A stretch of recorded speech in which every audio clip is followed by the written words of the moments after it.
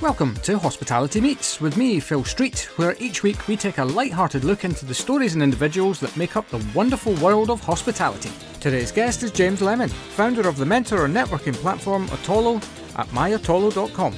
Coming up on today's show, James takes the work from anywhere approach to a new level. Sitting in Wimbledon currently in the middle of the tennis tournament. Phil shares a dramatic story. I also nearly got killed there, so there we are. And James tells us of a particularly stressful day. And so I just had the craziest morning, unshaven, yesterday's shirt, bleeding hand, shaking like a leaf. All that and so much more as we chat through James's story and journey to date. James has a fabulous story, having worked in large corporates and brand new startups. There's a phenomenal amount of content throughout our chat around the value of mentoring and the lessons you learn throughout. It's clear that James has founded something very powerful with Otolo, and we wish him all the best. Don't forget, we launch a brand new episode every Wednesday, so make sure you hit subscribe and give us a like and a share across your favourite social networks. Let's share these amazing stories as far as we can. Enjoy! Hello and welcome to the next episode of Hospitality Meets with me, Phil Street. Today we have someone who is at the helm of something which I think is just a little bit special. Partner and CEO of GrowthWorks, and now the founder and CEO of Otolo, which hopefully I've pronounced correctly, which is a free community for everyone who is passionate about building a career in hospitality. And with that, you are absolutely speaking my language. So welcome to the show, James Lemon. Thanks, Phil. Great to be here. How are you doing? Yeah, good. It's I'm sitting in Wimbledon currently in the middle of the tennis tournament. Nice. Well, actually there? No, not actually there. You'd be able to hear a lot more background noise. But that would have been quite cool, actually. We'd had that would have been a first for the show. It would. It's a great time of year here because it's like a second Christmas. All the decorations are up, the streets are packed, everyone's generally in a good mood, and timed with somewhat opening of hospitality. It means the pubs are full and looking good, and people are having a good time. So no, generally a good week, and certainly very busy at work. Yeah, well, I think that's, since everything's reopened, I think everybody is busy, but I don't think anybody begrudges being busy for the right reasons. Yeah, I agree. Have you ever been to Wimbledon? I have. We went a few years ago, probably when the kids, probably pre-kids, or when we could organise babysitting. But we used to just turn up in the afternoon because typically a group, a load of people actually head home after they've had their corporate lunches, and you can just pop in the afternoon and evening. Generally not on the nights. There are, world-class matches, but you certainly get to see some doubles or some of the younger guys. Yeah, some really nice nights there. And it's really relaxed. It's one of the few places you could still take your own booze and your own picnic. So you can just sit on the grass and not spend a huge amount of money and have a really nice night. So yeah, I'd love to go back actually sometime. I'll have to get it organised over the next year or two. Yeah, it's still on my life list of things to do. I've never been, but I know people who've been and say that the atmosphere is something quite unique. Yeah, they don't make it easy. It's also one of those things, you used to have to send, I think you still do, you send off a letter in November, they send something back, you have to send something back by mid-December. So the tickets go to the incredibly organised people. And if you're like me and you just kind of turn up and want things to happen on the fly, it's probably not the tournament for you. Yeah, well, I'm going to get the wife on that then, because she is super organised, so I don't have to be. There you go. Yeah, absolutely. Great. So we're gonna talk about what you're doing now and how that came about at some point down the line of the conversation. But before we get to that, let's go all the way back to the beginning. And I was looking at your LinkedIn profile before we switched the microphone on, and you definitely got, I think, a really kind of interesting and weavy kind of career. And I mean that in a positive way. It's not your kind of typical career journey to this point. So talk us through, how did you get into hospitality in the first place? Yeah, no, that's a good observation. I think depending on how you spin the story, you could either say, I'm an absolute jack of all trades and have tried a whole range of things without any clear path. Or you could try and spin it that actually hospitality has been a deliberate career path since the year dot. So I'll try that second one, and if it doesn't work, we'll just say it was all just random. But no, so I grew up kind of all over the UK. I was born in Devon. When my parents separated, I spent a bit of time with my mum and my stepdad in Wales, and then we actually settled on the Isle of Wight for secondary schooling. And not unlike Wimbledon, actually, what happens in Cowes on the Isle of Wight is that all the locals rent out their places for the sailors during the summer. And so I used to have to give up my bedroom, sleep in a tent in the garden, and be up at 5, kind of doing cooked breakfast for groups of men and women who are then going out on racing yachts. So the hustle and bustle of hospitality is something that I've always seen, and just that concept of just constantly meeting new people, helping people have a great experience. I suppose there's something I've always enjoyed about that, but probably never really kind of put 2 and 2 together until now, having to think about it. I then went on to, I worked Saturdays and summer jobs in a cafe on the Isle of Wight, making baguettes and working in the kitchen and filling sandwiches. And again, I think, classic F&B environment, really. Very domineering owner-operator, probably in hindsight a little bit of a bully. Lots of people who are there, while they're figuring out what to do with their lives. Some people, been there for 10, 15 years. People like me just kind of doing it part-time, just to bring a really eclectic group of people and a really great group of people. So I was kind of learning about different people's lives and how to run a small business, and all the time serving guests and figuring that out. So that was... as I look back, I really enjoyed that. I never really thought about it as formative, but probably was. I then went off and did really random things, and that's where probably LinkedIn starts to kick in. So while I was at university, I ended up falling in with a company that sell books door to door in the US called Southwestern. So my summers were going with a team of people, a week's training in Nashville, then literally flying out to some state in the US. We did Washington State, California, Colorado, Indiana over 4 summers. You'd find yourself a place to live, and then literally 100% commission. You would just knock on doors and chat to families about these educational books that were in your bag, right, and try and sign them up. It was. They told you at the time what great life and sales training it was. Of course, you're like, yeah, but it's still 80 hours a week, knocking on doors in the heat or the rain. Yeah. But That's actually, quite a lot of rejection, I would imagine. A huge amount of rejection. But it really did set a great foundation. And I think if you've been through it, and there's obviously hundreds and thousands of people who have now been through it, and I'm still in touch with a lot of people I worked with, it does give you an amazing set of life skills around, I suppose, what we now call resilience, but we didn't at the time, around the ability to chat to people and influence people and motivate yourself. So yeah, fascinating. I hadn't really realized it. I was having some basic lessons of leadership, but I was having loads of lessons in sales. Yeah. I then came back to the UK after I'd finished uni and my last summer of that, and I was like, right, I need to take a break. That was just too intense. I was realizing at the time a lot of my friends had gone on to graduate schemes or really interesting internships, and I'd completely missed the boat on all of that. So here I was, kind of 2022. I was like, I have absolutely no plan. I've done this sales stuff for a while. I know how to make baguettes, and that's about it. Well, you'll never go hungry. Yeah, exactly. Well, exactly. Well, I didn't say I could do it from the field to the plate, but I certainly, if I could find part baked baguettes, I could probably fill them with some tuna mayonnaise. So what happened then? So then I went back to my mum's place, got bored of that after a couple of weeks. It turns out I'm just not great at sitting around doing nothing. And so I literally packed up my old Golf with a load of stuff in the back, and I drove down to London from where she'd moved in Suffolk. And I still really remember it because I just pulled off the A12, for those people who know London, and at the first place that looked a bit like London. There was the start of high rises and the start of tube stations, and I was using the old London A to Z at the time. And I ended up in a little suburb called Leytonstone, which I'd never been to before. And I found myself a place to live, put my CV on the internet, kind of monster.co.uk as it was at the time. God, yeah, I remember them. Are they still going? Yeah, I think no idea. And all I was getting, and I thought that's how you got a job. And then my phone started ringing, and it was all people who told me I would make a great recruitment consultant. And I'd never heard of recruitment consultancy before.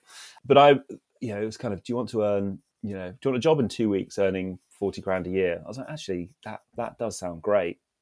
I didn't really ask any questions about skills or career opportunity or anything else. So I fell into that. I was recruiting strategy consultants for this company based just off the Strand. Suit to work and work hard, party hard. Really interesting kind of few months. But I very quickly thought this really isn't for me. I can't really see what I'd be doing at 30 and 40 that I'm not learned, that I wouldn't be able to crack in the next year or two. I can see how you find clients. I can see how you find candidates. I can see how you bring the two together. I don't really see what else there is. I think it's just because there wasn't a lot of inspiration around. There weren't a lot of people to learn from. Yeah. So I had to reset a bit. So I actually applied then, got my head straight, spoke to a few people and applied for graduate schemes. And so I ended up on the Unilever graduate scheme doing finance because I thought, well, I've got a politics degree and 3 years of sales experience. If I want to do something different, I need to get a qualification. So I spent a great 2 years at Unilever, different parts of the business, getting my finance qualification, learning a bit about strategy and planning. And then I started thinking, actually, I do really like the sound of getting into the travel industry, the hospitality industry. And so it felt like an amazing fit when this role came up at Intercontinental Hotels Group doing strategy. It sounded really glamorous, right? Kind of planning what a business does, thinking about brands, thinking about customers, the idea of a company that's in 120 countries around the world. I was like, yes, this sounds like an amazing place. And amazingly, I think, again, I think through some great mentorship and a lot of people giving me good advice, I think they took a bit of a punt on me, really, because I didn't really have that profile, but there was obviously something about my skills. They thought this guy could probably grow into this role. And so I spent 4 or 5 really happy years at IHG, mostly in the London office, a little bit in Atlanta. I had 6 months in Singapore, and it was pretty much as you thought. You do really interesting projects on what's coming next in hospitality and how the business can grow. You look at some of the problems of the business and think about how you solve it across technology, people, brands. That does sound very interesting. Yeah, so it was really good. I think in the end, the reason I moved away is because these big companies can sometimes, it can be hard to feel like you're making a difference. You spend lots of time in meetings, you spend lots of time kind of putting forward ideas and recommendations, and it just felt like it was a really big beast and couldn't always get a lot done. So I got a call about a job at Travelport just down the road, which is one of the big distribution systems connecting all the airlines and hotel companies to travel agencies and travel websites. And they were building a much smaller team just to focus on the hotel space for a couple of years. And they put, almost set up a little business within a business. And I went in and led strategy for that for a couple of years as well. And that was a really different experience because there were just kind of 50, 60 people to start with within this giant business, but we were kind of allowed to do our own thing. So we went off and looked at buying a couple of new companies, how we could do things different. We looked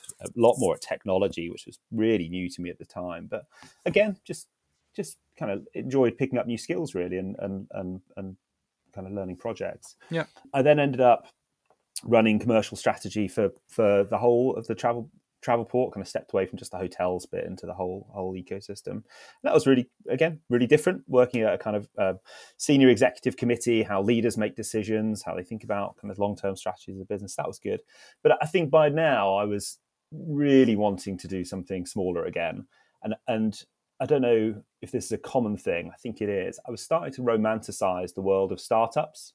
There's a real innovative energy in hospitality right now around these new, fresh businesses trying new ways of doing things, whether it be running hotels a new way, running the technology a new way, operating a new way. And I was like, I really want to be part of that. And it turns out if you've got 7 years or 10 years or so of corporate experience, it's quite hard to get a job in startups. You're kind of pigeonholed as, you're good at meetings and you're good at PowerPoints and, project plans, but you're probably not so good at the cut and thrust of a startup.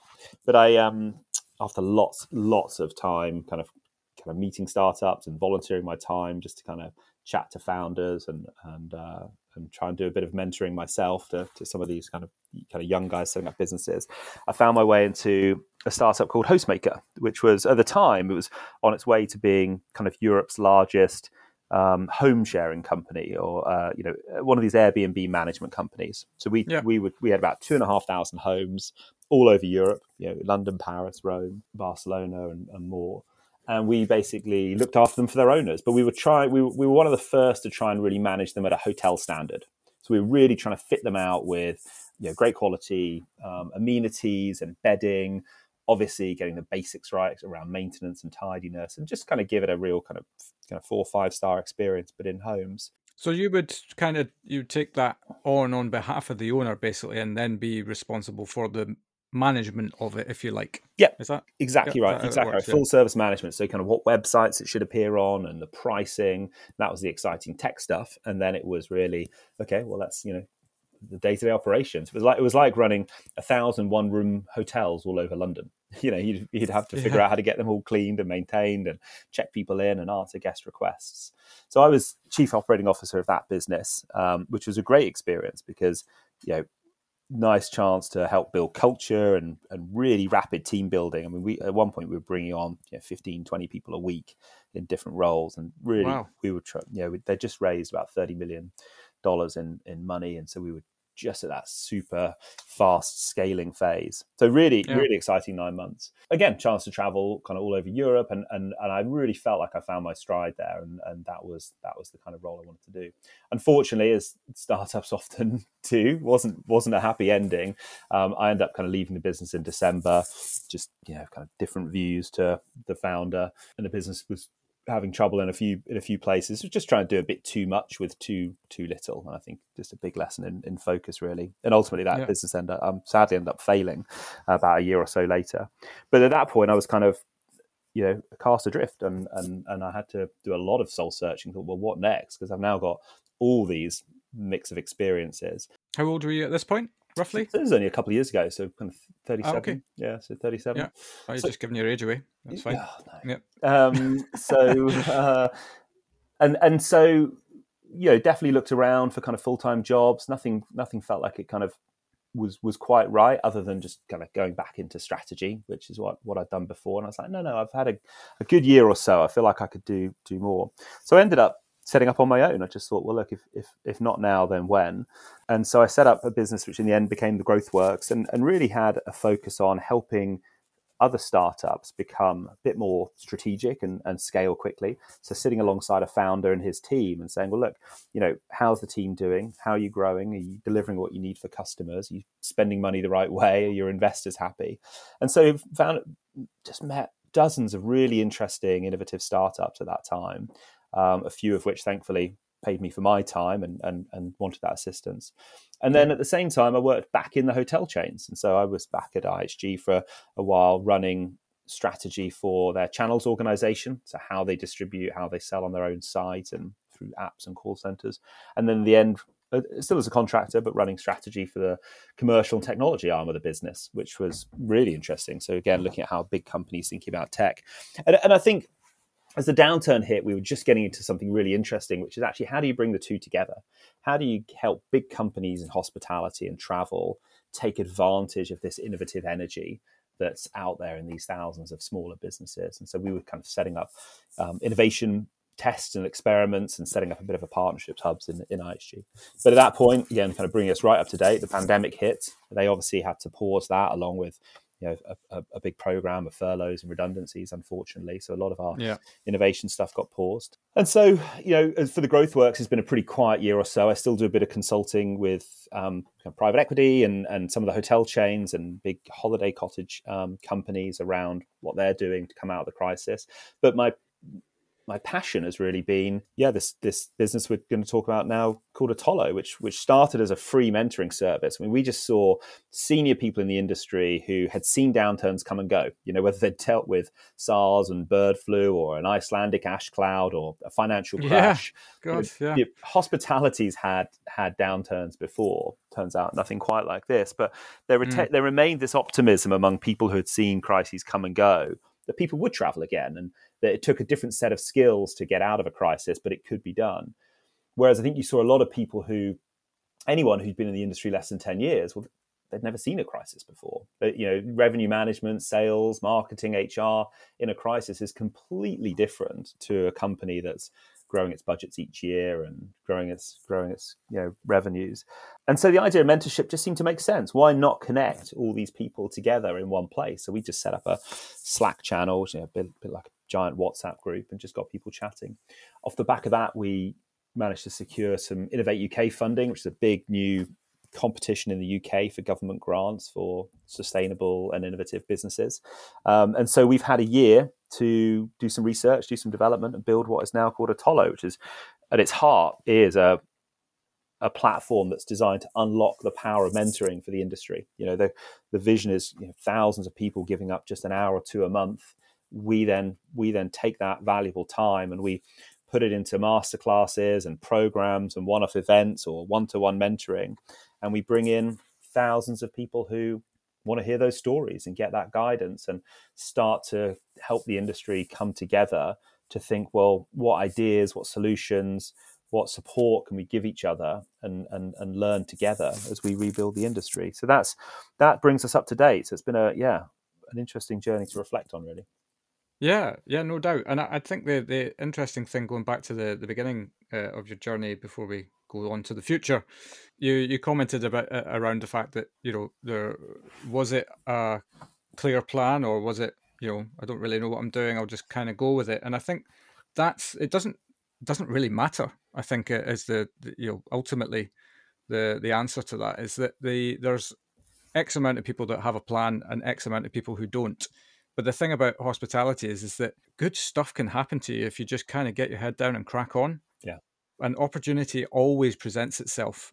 And I suppose that's the same in anything. If your attitude's in the right place, then good things tend to happen to you. Yeah, I think that's right. And again, I feel like I've had hundreds of conversations with mentors around the industry, and I just picked up so much great advice that it's now my job to share. But I think it's an industry of millions of very small organizations, and so there's loads of opportunity to rise to the top of those small organizations, right? Really master the job in front of you. And if you can do that at the same time as keeping one eye on what else is going on, what else there is in the industry, keep that network going, keep those conversations going, then you can start to kind of jump at the right time from business to business into new challenges and bigger roles. And I think especially when you're in a bigger business, they really do let you try new things as long as you've got the right approach and you've got the right attitude and you're showing the right values and you seem to be doing a good job.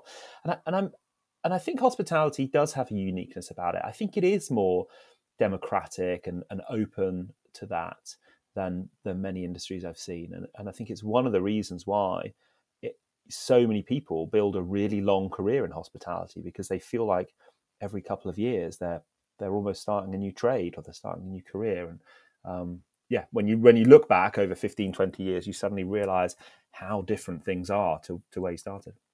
Yeah, absolutely. And I think you've also had the benefit of working for big brand and small startup and small entrepreneurial led businesses. And I think if you get that in your career, it can really help form your identity as to what you kind of really click with more. Yeah. And but I think equally, you mentioned quite an interesting thought popped into my head as you were talking about the likes of IHG, obviously a massive brand who pump a lot of time and effort into trying to figure out innovations and things like that. And I think the perception of big brands sometimes is that they can be quite clunky and it takes them 3 billion years to change direction, etc., etc. But in actual fact, my experience is that within any big brand, there are still lots and lots of entrepreneurs just kind of trying to innovate and do the best that they can with the tools that they've got. Yeah, I agree. I think that idea of intrapreneurship, right, where you're inside a company and you're the one trying new stuff and trying to break down the rules and walls, that's really common now. Acting like an entrepreneur inside a big business is such a sought after skill. And again, I think that's a lovely way to think about bringing together these different pieces of hospitality, the more traditional corporates with this startup energy. I think not a lot of people realize that both of those sides of the business want each other's skills. When you're in a startup, you love people who've come from the more classically trained, front line of corporate, because they get what those customers need, they get how they operate. But if you're in a corporate, you love the startup energy because you know that they're going to bring a kind of a freshness. So I think there is something. I do think, again, I've spent a lot of time with kind of people, starting off in the industry. Getting a big name on your CV early on is a great flag if you can do it, because I think if you've ever worked at a Hilton or an Expedia, people will always come back to that perhaps, well, whether it's right or wrong, they will inevitably make assumptions that you've got a great level of training, you're of a certain caliber. So I got lucky. I don't think anyone told me that, but maybe I kind of picked it up during my recruitment days, when you could see people who had started off in big companies, then had a lot more freedom, I think, to try things later, and they could always fall back on the fact that, hey, I've worked with these big guys. So I would recommend that, but again, I can't recommend Startup Life enough. But for me, perhaps Startup Life is something people do after they've done a couple of years and almost kind of banked that time in a bigger, more established company. To almost consider it kind of finishing your schooling, if you like. Yeah, absolutely. I had no idea that you were born on the Isle of Wight, or born and bred. Yeah, so we moved there probably we were kind of 9 or 10 after Right. kind of living all over the UK. I loved it. I'm very sad that my mum unfortunately moved away kind of while I was at uni, so it's not now a place I head back to that often with the family, which is a shame because it's a cool little place. Yeah, a little bit kind of trapped in time perhaps, but actually there's something really nice about that as Yeah, well. some charm around that. Yeah. I also nearly got killed there. So there we are. How did Um, that happen? Tell us that story. That was we were there for I can't remember what year this would have been. It would have been around about 2001 or 2, I think. And I was on ships. That was my career at the time. I was working with P&O Cruises, and a lot of people who worked for P&O Cruises had based their lives around Southampton, Yeah. there or thereabouts. And so a lot of people liked to retreat to the Isle of Wight as their place to live. So we used to go and visit people there all the time. There was one weekend that we were there, the European Powerboat Championship was on. Mm-hmm. It's a massive weekend for the island. And, the Sky were there, massive TV coverage, the whole shebang. We went out onto the course, as you were allowed to do, in a RIB, rigid inflatable boat. And basically the marshals missed us, and we were slap bang in the middle of a corner, basically, that these things that bomb along at 80, 90 miles an hour were going to turn directly onto us, basically. And so actually one of my claim to fame with celebrities is that Damon Hill was actually driving a boat, the old Formula One driver. And because he nearly turned onto us, he flicked us the V's as he was going past. Thankfully, that's all that happened to us. But there was a moment where we saw these things turning and thinking, hang on, we're not supposed to be here. And so my mate who we were visiting, who had the boat, went and tore a strip off the marshals afterwards to say, why didn't you tell us that we were in the wrong place? Yeah, but there was a moment where I've actually got a photograph whereby there's a power boat which is probably about 30 meters away, which doesn't sound that close, but when it's bombing along at that speed, I literally thought this thing was going to just go over the top of us. Yeah. I remember it well. I can picture exactly where you are, kind of on Cowes, just off Cowes Beach. That's one of my favourite weekends of the year. I used to love that powerboat weekend. Oh, great. Yeah. Well, glad that's my experience of Cowes. Yeah. It was such a great weekend, though. I mean, beyond that, there was a music festival in the evening. It was just a wonderful place to be, and the energy was positive. It was just very festival atmosphere. About the place. It's a really interesting place. I mean, again, if you only went there in the summer, there were shops and pubs and bars that just didn't exist in the winter. I remember for a while, most shops in Cowes only opened 3 days a week during the winter. That's how different it was. And suddenly everything, the concept of pop-up shops and bars, I think, kind of started in places like that because the population just it's innovation again. Grew. Yeah, there you go. It comes from small businesses, and absolutely. So let's talk about Otolo. Where does the name come from? We were really keen to give it a name that wasn't derived from the word hospitality, and anything about anything too cheesy about development and mentoring and leadership. So we had this huge list of names, spent a long time on it, but it actually comes from the kind of Italian or Latin for atoll, which is to elevate. Really, kind of group of islands is an atoll, but it also means to elevate, and it also has a nice ring with otology, which is the science of listening. So I like to think that kind of elevating others, supporting others, and then this kind of idea of active listening. Those really are the two pillars of mentoring. So just kind of That is an absolute fundamental of a good mentor, I would Yeah, imagine. yeah, exactly. And also just thought it kind of looks quite nice when it's written down, and it sounds quite fun. I quite like it having a name that not everyone can pronounce, because it kind of makes it stick in your mind a little bit more. Yeah, yeah. Yeah, indeed. Well, I was out in cold sweats that I was getting the pronunciation right as we started this, You did but great. you're right. It's memorable Yeah, for all the right reasons. hope so. Um, who have you got on board so far? Yeah, so we've got about 1,300 people who have signed up, and around about 100 of them are mentors. I think the others have just kind of come along either as individuals or because their kind of hotel companies recommended them.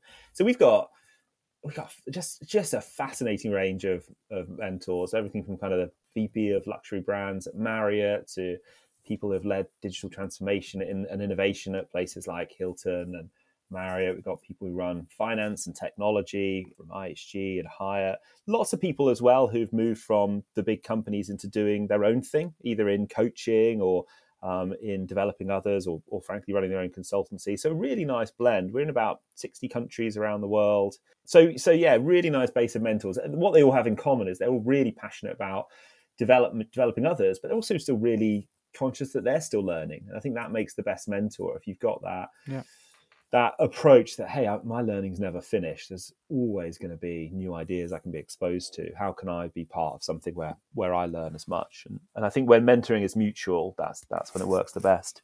And then on the client side, what's great is that we've managed to open doors, maybe because of the concept, maybe because of everything that's going on. So we're in pilot at the moment with Marriott and Hilton, got some of the hotels and regions involved with IHG and Hyatt, with Accor have got live, and it's all around the world as well. So we've got programs running in New York and the US. We've got programs running in South Africa and across Europe. We've got programs running around the Maldives and down in Australia. So really nice mix of people. So yeah, my hope is that obviously summer's going to be crazy. I think in hospitality in summer right now, you're either working or you are on holiday. The idea, Yeah. I don't think a lot of people are waking up and thinking, well, let me go and spend an hour mentoring this week. But I think as September rolls around, as the universities come back, as we work with a lot of young people as well, and the hotel chains start to think again, okay, we're getting back to some kind of normal, I think people will turn again to development, engagement, productivity, innovation.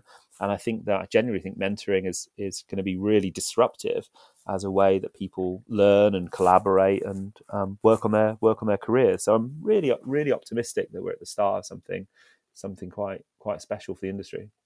Yeah, I'm completely on board with you, because I think the other thing that I've really noticed about it is that there's just this wonderfully positive vibe about what you're doing. It's everything is upbeat, and it's kind of focused on the good stuff, rather than obviously all the negative stuff that we hear in the headlines these days. Yeah, no, thanks for spotting that. I think we really do want to be somewhere where people come to have their kind of problem solved and to tackle fresh opportunities. I think that is a big thing of it. I think, look, it's not all rosy. We've run really impactful events on mental health, and I think it's just about giving people a platform where they know where the experts are. Right, so we had 3 amazing speakers on mental health, and I think it just started to open up the conversation that if you're not okay, that's okay and more common than you think. But as long as you start to know where you can go to for support, I think that's part of the story. So I think in time, again, right now our sole focus is mentoring. It's just about connecting people who can support and guide each other. But I think in time, we do really see ourselves as more of a community where we can just celebrate the best of what's going on in hospitality. We don't want to. We know we won't be the only mentoring program or the only kind of group of people giving back. But if we can start to become somewhere where people understand that you can access other resources like your springboards or hospitality actions, or where to go for different sources of information and bits of insight, I think that's great too. So yeah, wrapping it up in something that does feel approachable, that the young people in particular really want to get involved in, that people who've been in the industry a while feel like, yeah, you know what, I can give back, but I can also learn something too. I think people do really want to be a part of something. And I think that definitely started as hotels started shutting and people were stuck at home. We got a lot of momentum really fast. But the fact that we're still growing and getting such involvement tells me that need to stay connected around the world, that need to be on top of what's happening right now and what might happen next, I think a good percentage of people who work in hospitality will keep that mindset, and I think that's really optimistic for the industry. Yeah, absolutely. And I think that on the back of what we've all just been through, and to some extent, we're still not through the other side yet, but there has been definitely this feeling that the industry has united more than it ever has done before. Common things that need to be fixed, common goals, common objectives, and that's really, really encouraging because let's face it, I mean, there's still an awful lot of challenges out there that we need to get past. Yeah, I think that's right. I think hospitality has always been pretty good like that. Whenever I've spoken to GMs in the past, if you're a GM in London, you've got a pretty good network of other general managers, and you kind of collaborate with them on a respectful basis where you definitely know you're competing, but there's areas where you can help each other. But you're right, nothing like we've seen now. And I think we need to, anyone who's still left thinking, going, hey, I'm special, I'm different, I can do this on my own, and I've been in businesses like that, they've got it completely wrong. The challenges that we're seeing our mentors and mentees and our clients solving in the US provide such valuable lessons because in many ways they kept traveling, in many ways they're opening up faster. Well, if I was working in a hotel in London or Paris or Cape Town, I'd want to tap into what's going on in New York and Atlanta and try and understand what speed is business travel coming back? What are you doing around this kind of staycation trend? And I think that level of collaboration, especially across borders where you're not competing for the same guest, I think is huge. And one of the kind of things that I've thought about this week is we're gaining a real momentum in resorts randomly. But of course, it makes such sense because if you're heading off to a resort for a couple of years, you probably feel a little bit disconnected, from what else is going on and what's happening. But again, you're solving really similar problems. So we're getting a lot of momentum, and we're chatting to people in Mauritius, across the Caribbean, in Southeast Asia, and in the Maldives, who are just like, wow. Actually, if we can start to connect different general managers, HR leaders, revenue managers, marketeers across resorts, for example, suddenly you can start to build this shared kind of base of knowledge and these kind of communities, almost like micro communities within Atollo. So yeah, absolutely loads going on. And I think what the other thing with Atollo is it's going to be what people make of it. So we work behind the scenes with the half people and half technology approach to mentoring. We do a lot around matching and making sure that it's working. But actually, we see 10, 20% of our people who, our members who don't need any help at all. They are just reaching out to new people because the resource is there. And that's something we really want to keep encouraging as well for people who are proactive and want to get on with it. So people can effectively use the platform to network as much as seeking out mentorship. Yeah, exactly right. It's really easy to get started. It's just people create their own profile. It's myatollo.com. You put in what you want to learn about. You put in kind of why you're there. You put in what skills you want to develop, but also what skills you know a little bit about, and then that goes into our big data set, but it looks like any other social network. So you can jump onto the Meet People page and you can search and filter by what countries and what skills and what mentorship experience people have got. And then you can meet anyone around the world and just drop them a message. But then we do also have a separate section, which is more mentoring, which is actually, hey, we've vetted around about 100 of these people as mentors. Not to say everyone can't mentor and everyone doesn't have something to offer, but we've taken, this group of industry experts, kind of tested them, given them a bit of training, and now they're kind of elevated to mentor status. And we encourage people to connect with them themselves. But we recognize that not everyone is that confident or in a place where they're feeling like they could just connect to a senior leader at a big brand.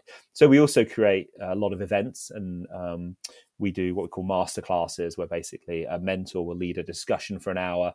They'll do a bit of an intro and hear from everyone why they're there and what challenge everyone's facing. They'll share their story, a mixture of stories from their career for about 20 minutes on a topic.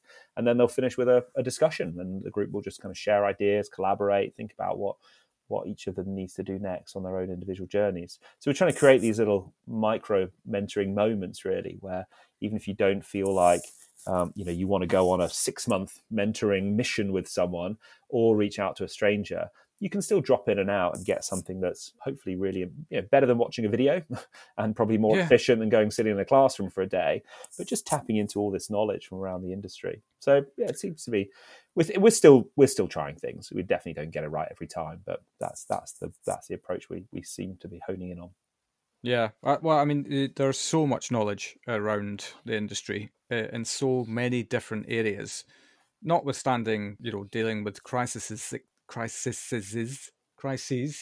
That's a good word to try and get out on a Wednesday morning. But so many other things. I mean, day-to-day operations, finance, marketing.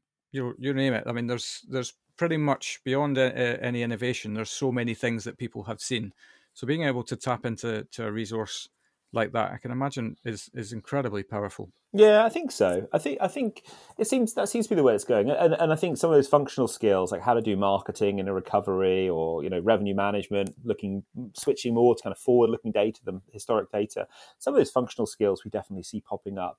But the biggest thing I think we're seeing is actually on what I think is rather lazily worded the softer skills. Those critical career skills, really, which is we've got groups popping up on women leading in hospitality, and the particular challenges and opportunities of kind of female leadership and championing that. We've got a lot going on how to do your first management role. Again, kind of working with one of our clients who's saying, look, we've just had to strip out that kind of supervisor level on property in our restaurants and our hotels, so people go from being working in waiting or on a front desk to suddenly being a manager. Well, loads of people have been on that journey. So we've set up kind of courses or plans, as we call them, that just expose you to mentors who really want to share their stories in that space. So I think that, and then of course, just getting into hospitality is something I think you and I are both really passionate, Phil. So we've set up a mentoring plan, literally called Starting Your Career in Hospitality in 2021, which covers everything from networking and interviewing and LinkedIn profiles to actually just what kind of roles are there and what are the expectations in different roles. So it's just such a mixed bag, but we're trying to be really responsive to what people are asking for and showing interest in. I don't have all the answers. We're lucky to have our mentors throwing ideas at us. We're lucky to have our clients and our members throwing ideas at us. So we'll just see where the energy is, and we'll try and adapt our approach to mentoring so that it's got something for everyone. Yeah, absolutely. I mean, that point you made there about soft skills, I always argue that the soft skills are the greatest skills that you can ever have in your life. Everything else is a kind of technical skill around X, Y, Z. But the soft skills, in your case, you would have learned knocking on all those doors probably all the way back at the beginning of your career. Yeah, I'm sure that's right. Just and that's another, I guess, another challenge of mentoring is that you can't. It's not teaching, right? You can't sit down with someone for an hour and they leave more resilient, right? Sometimes it is just offering your guidance and your thoughts on what they're working on or facing, and then it's sharing your story of how you've dealt with something similar. But ultimately, the accountability is on them. If you want to become more resilient, you have to figure out the 2 or 3 things you need to do differently. That means you do face a bit more adversity and develop the coping mechanisms for it. So yeah, I agree. Sometimes it is going to be tough in hospitality, but there's so much to learn. We've just got to get out there, start serving guests and figuring out what's coming next for the industry, and taking care of each other. We just got to keep talking to each other and learning from people who've been there before. Absolutely. I always talk about the fact that that there are always tough moments in any career path that you decide to take, but actually the best learning that you get is on the other side of that. Yeah. So a lot of people will just, that's too tough, I'm going to go. But actually, as long as you're always willing to ask for help, I think help is mostly given in this industry. There's always going to be circumstances and situations that are individual, but the best learning that you can get is on the other side of adversity, usually. Yeah, I think you're absolutely. I think you make 2 great points there, right? One is kind of a little bit kind of running through walls and facing the challenges in front of you, but the other is speaking up. And I think sometimes it's speaking up directly to your line manager. We know, unfortunately, that doesn't always work, but it's a great port of call. I find, I'm definitely learning a lot about leading people as I put together a small team. And it's so easy to forget to communicate, right? To share what's on your mind, to share if someone's not getting something quite quite how you wanted it, or if I know that I'm winding someone up the wrong way, just taking that moment to check in, I think is something we don't do often enough. But I think what I love about Atollo is it almost creates like a secret network in your pocket. So if you can't get the answers you need off your line manager, or if you just don't feel like, if you feel like you might look a bit stupid, or you don't quite want to speak up at work that way, you do suddenly have this network in your pocket you could just ask a question of, and whether that be kind of written or picking up a phone or attending an event, you suddenly have these people to get guidance from and sense check what you're working on. And I think that's what I encourage more than anything else, is that people constantly seek advice on what they're working on, because you just learn so much faster. So much, the amount of time I've wasted in my career feeling like I've got to have all the answers or tackle things myself, whereas pretty much everyone is willing to share and pass on what they've learned.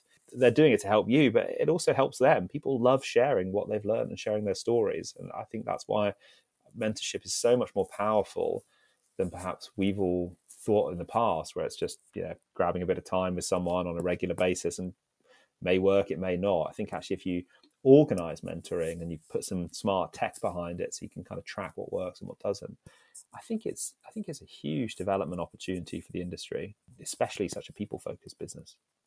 Yeah, absolutely. And we need all the help we can get in attracting people in right now on the back of COVID. We were talking before we switched the microphone on around. I'd read a statistic recently that said that something like 27% of all hospitality workers are currently what we're dealing with. That's the workforce that we've got to handle all of the things that are reopening and becoming very, very busy.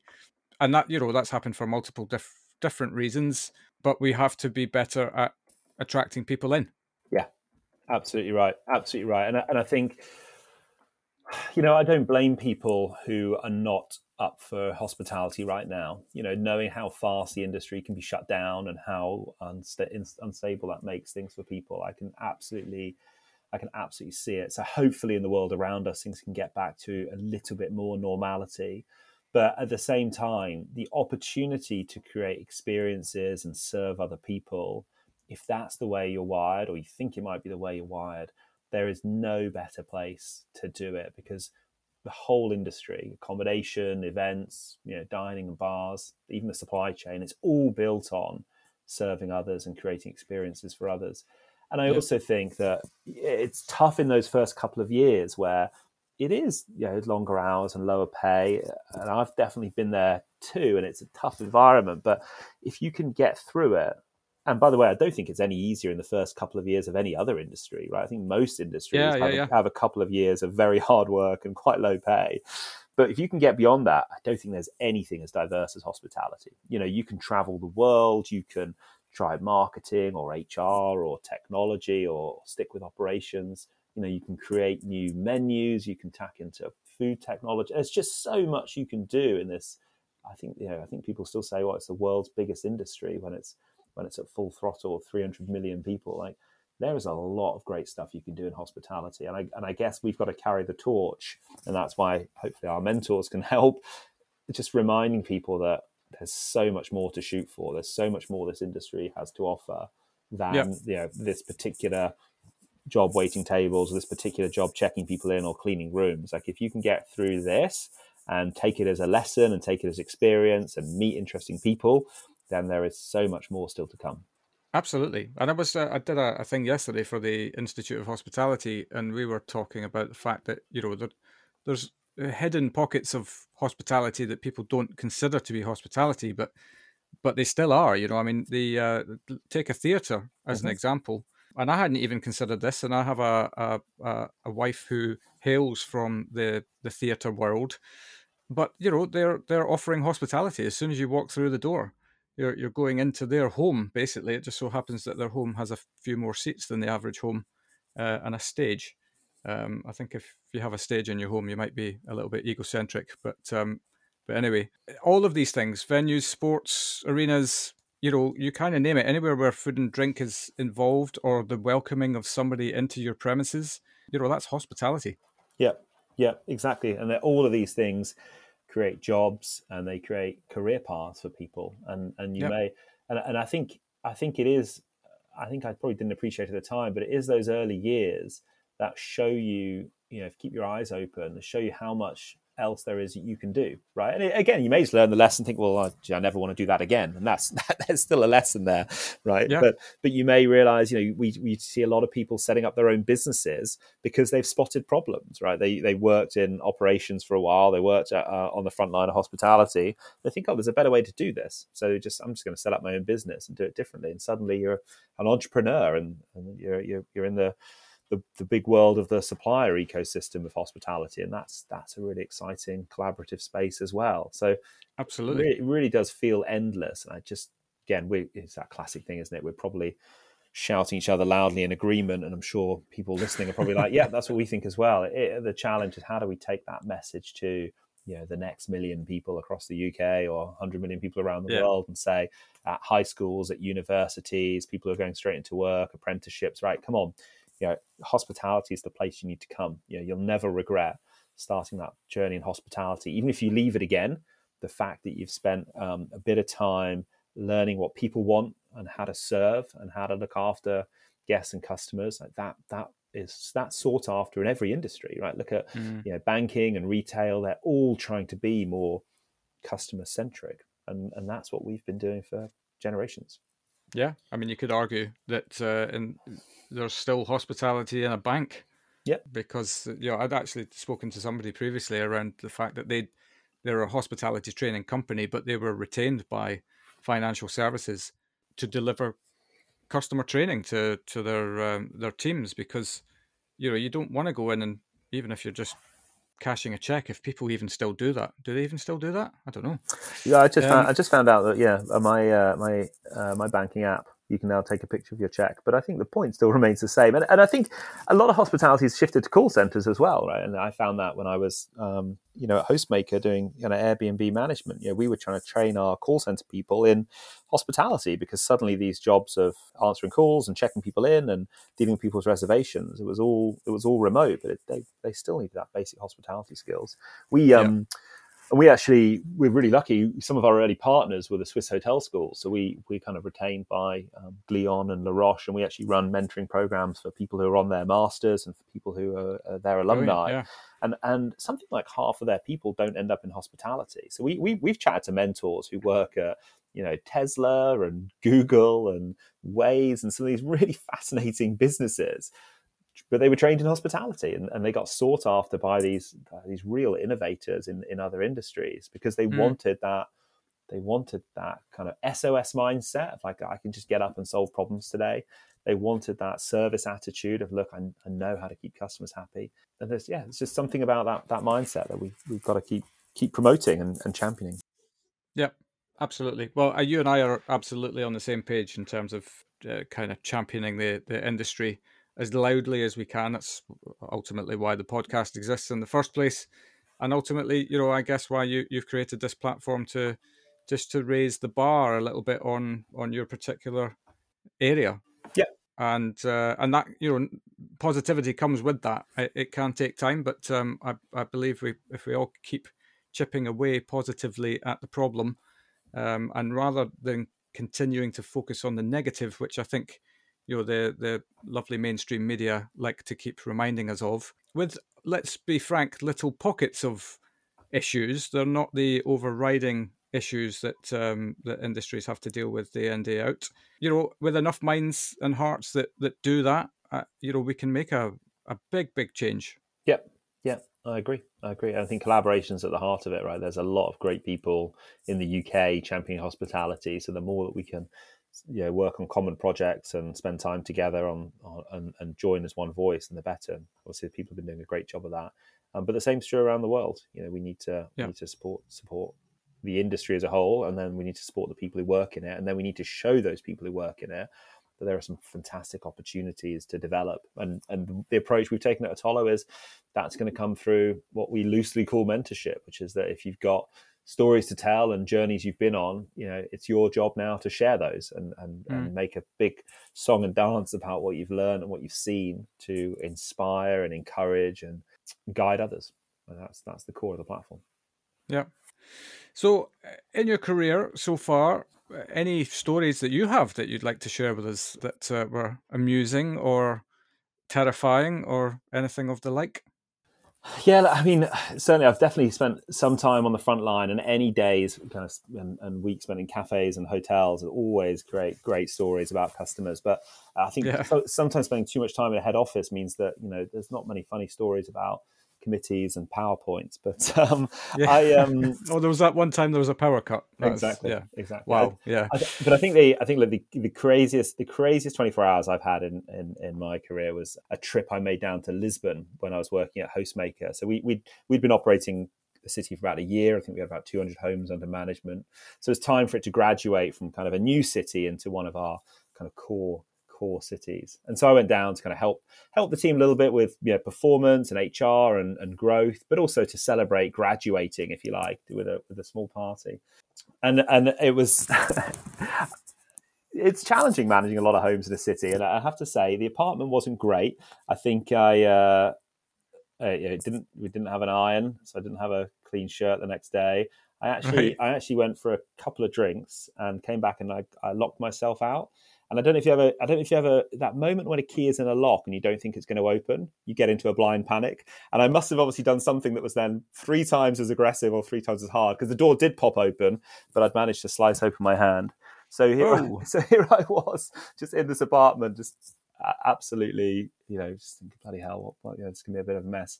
And then it got a little bit worse because the CEO of the business was supposed to fly down the next day for a couple of events, missed his flight.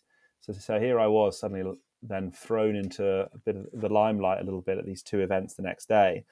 Mm. At that point, I realized I didn't have I was traveling a lot, so I thought I had my system down, but I didn't have my wash bag. So there I was running around Lisbon, where apparently everything shuts at 7, desperately searching for toothbrush and toothpaste and something to kind of keep clean and smell fresh. Yeah. So it was all a bit manic. And the next morning, I was in this taxi, and I had 2 bits of paper. One was, we were doing a breakfast with journalists to talk about the business and how we've been going for a year. So I was trying to learn the names of all these journalists and what they do. I was trying to learn all these facts about Lisbon. And then on the other piece of paper, it was Web Summit, which is a big technology event. And we'd been given kind of 10 minutes or so on stage in front of about 10,000 people, supposedly for my boss, and now suddenly for me. And so I was literally writing a script about what the business is, what it does, our growth plans, how we needed funding. And so I just had the craziest morning, unshaven, yesterday's shirt, bleeding hand, shaking like a leaf. I've just never done a big speech like that before. And Yeah.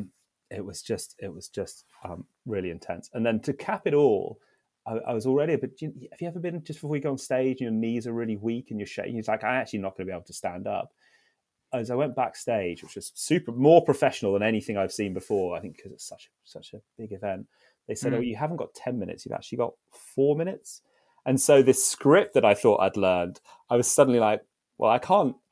I can't." So in the end, it was one of those moments where I basically felt like I blacked out. I think I actually had to watch it back on YouTube to believe it actually happened. But I got kind of thrust out on stage, just could barely stand, kind of sick in my throat, and just garbled on about for about 4 minutes until I saw the clock drop to 0, and then just kind of shuffled off. And I think I just Went to a collapsed. bar. I collapsed into a bar. Exactly right. Luckily, I think it was free booze out the back. But Yeah. it was just this roller coaster of a day where you just thought whatever could go wrong did go wrong. Again, looking back, as ever, what a great day! Like, such a great opportunity to be in front of a big crowd, and I've definitely kind of talked about it with people since as a really kind of real highlight. But yeah, that was just such a crazy day. Yeah. Prepare better is definitely the rule. Well, but there's always going to be situations like that, isn't there, where things happen that maybe you could have controlled it, but there are always things that happen that are out of your control, and for somebody to change the goalposts a few minutes before you go on, hardly ideal Yeah. in terms of keeping your mind in the right place, especially when you're already probably nervous. And you say that there's YouTube evidence of this, is there? Can we all go and watch it? I think there is somewhere. Yeah, I'm probably best we don't watch it. Yeah, We don't. I'm going to go and hunt But that yeah, down now. you're right. You do. I think you do. It's that startup skill set. You just end up tackling 20 different things a day until the point that it starts washing over you a little bit. You just end up being thrown into different situations, doing interesting stuff. So, yeah, no bad. Yeah, everything's a lesson, right? There's good in everything you do, and I would definitely recommend Startup Live to anyone who hasn't given it a go. I think joining a smaller business where you get a chance to do some fun stuff, have an impact, try a few new crazy things is a great thing to do for a while. Nowhere to hide. But it's sometimes nice to go back to the safety of a bigger business where events like that are set up months in advance, everything's carefully scripted and practiced, and you don't quite live by the seat of your pants in the same way. Yeah. Well, at the you do learn a lot about yourself in these moments when you're out of your depth. Yeah, exactly right. Or afterwards in the bar, as you say. That sounds like a T-shirt. Actually, I'm going to write that down. Yeah. So, what's the next steps for Otolo? What's the plan for the future? Yeah, I think. Look, I mean, right now I'm trying to turn it into a business that can stand on its own 2 feet. So we need to persuade that first 300 people or so to kind of that this is a membership that they would pay for each month. It's really valuable having access to these mentors and these plans that we're pulling together, that this is a really great way to develop people. So frankly, we're spending a lot of time on our product. We're looking for we're building an advisory board around each of our topics to make sure we're building really solid plans. We're working with our clients to bring in people from all the big chains to start taking our mentorship plans in the same way they take a training course. So that's definitely kind of growth, and the quality of what we do is our current obsession. I think we'll probably fundraise for the business. We'll have a small round of angel investors who I think will kind of see the vision that we do, and I think we'd then use that extra funding to help grow our business a bit more and bring in new people and tell our story. I think we need to build better technology. Who doesn't? I really want this to be a little app you can have in your pocket exactly when you need it, whereas at the moment it's a bit more of a website that you log into. And I think just continue on that journey really, and then start sowing the seeds that mentoring's the core, and mentoring is this nice combination of human and tech, and really does help people on their journeys. But also that it starts sowing the seed for a community, so start getting some of our members to write their own articles and share their own stories and celebrate the industry, so that we can start to really achieve everything that you and I have just been chatting about, that we continue to make hospitality aspirational to the people in it and the people who want to join it, and that we continue to equip people with the right ideas and kind of plans and options of where they could go next. So lots to do, feeling really ambitious about it, but it's a huge global industry, and I think it's a really interesting space, and it definitely feels like the right time. If we want to help and give back to an industry that everyone on the team has felt really passionate about for many years, now's the time, and try and build that collective energy of the industry. Yeah, here. Well, this little show is 100% behind you, and anything we can do to help, then you need to just ask. Yeah, thanks, Phil. I think we'll definitely get you coming in and sharing some of your stories at some point with the community. And I think you'd be awesome. A fabulous mentor when you have the time. It all comes down to time, really. And if we need to make it efficient so that busy people like yourself can believe with an hour a month you can help a few people, then suddenly it starts to become something that people can carve out the space for, I think. Yeah. No, I'm in. I'm all in. Cool. Absolutely. Easy as that.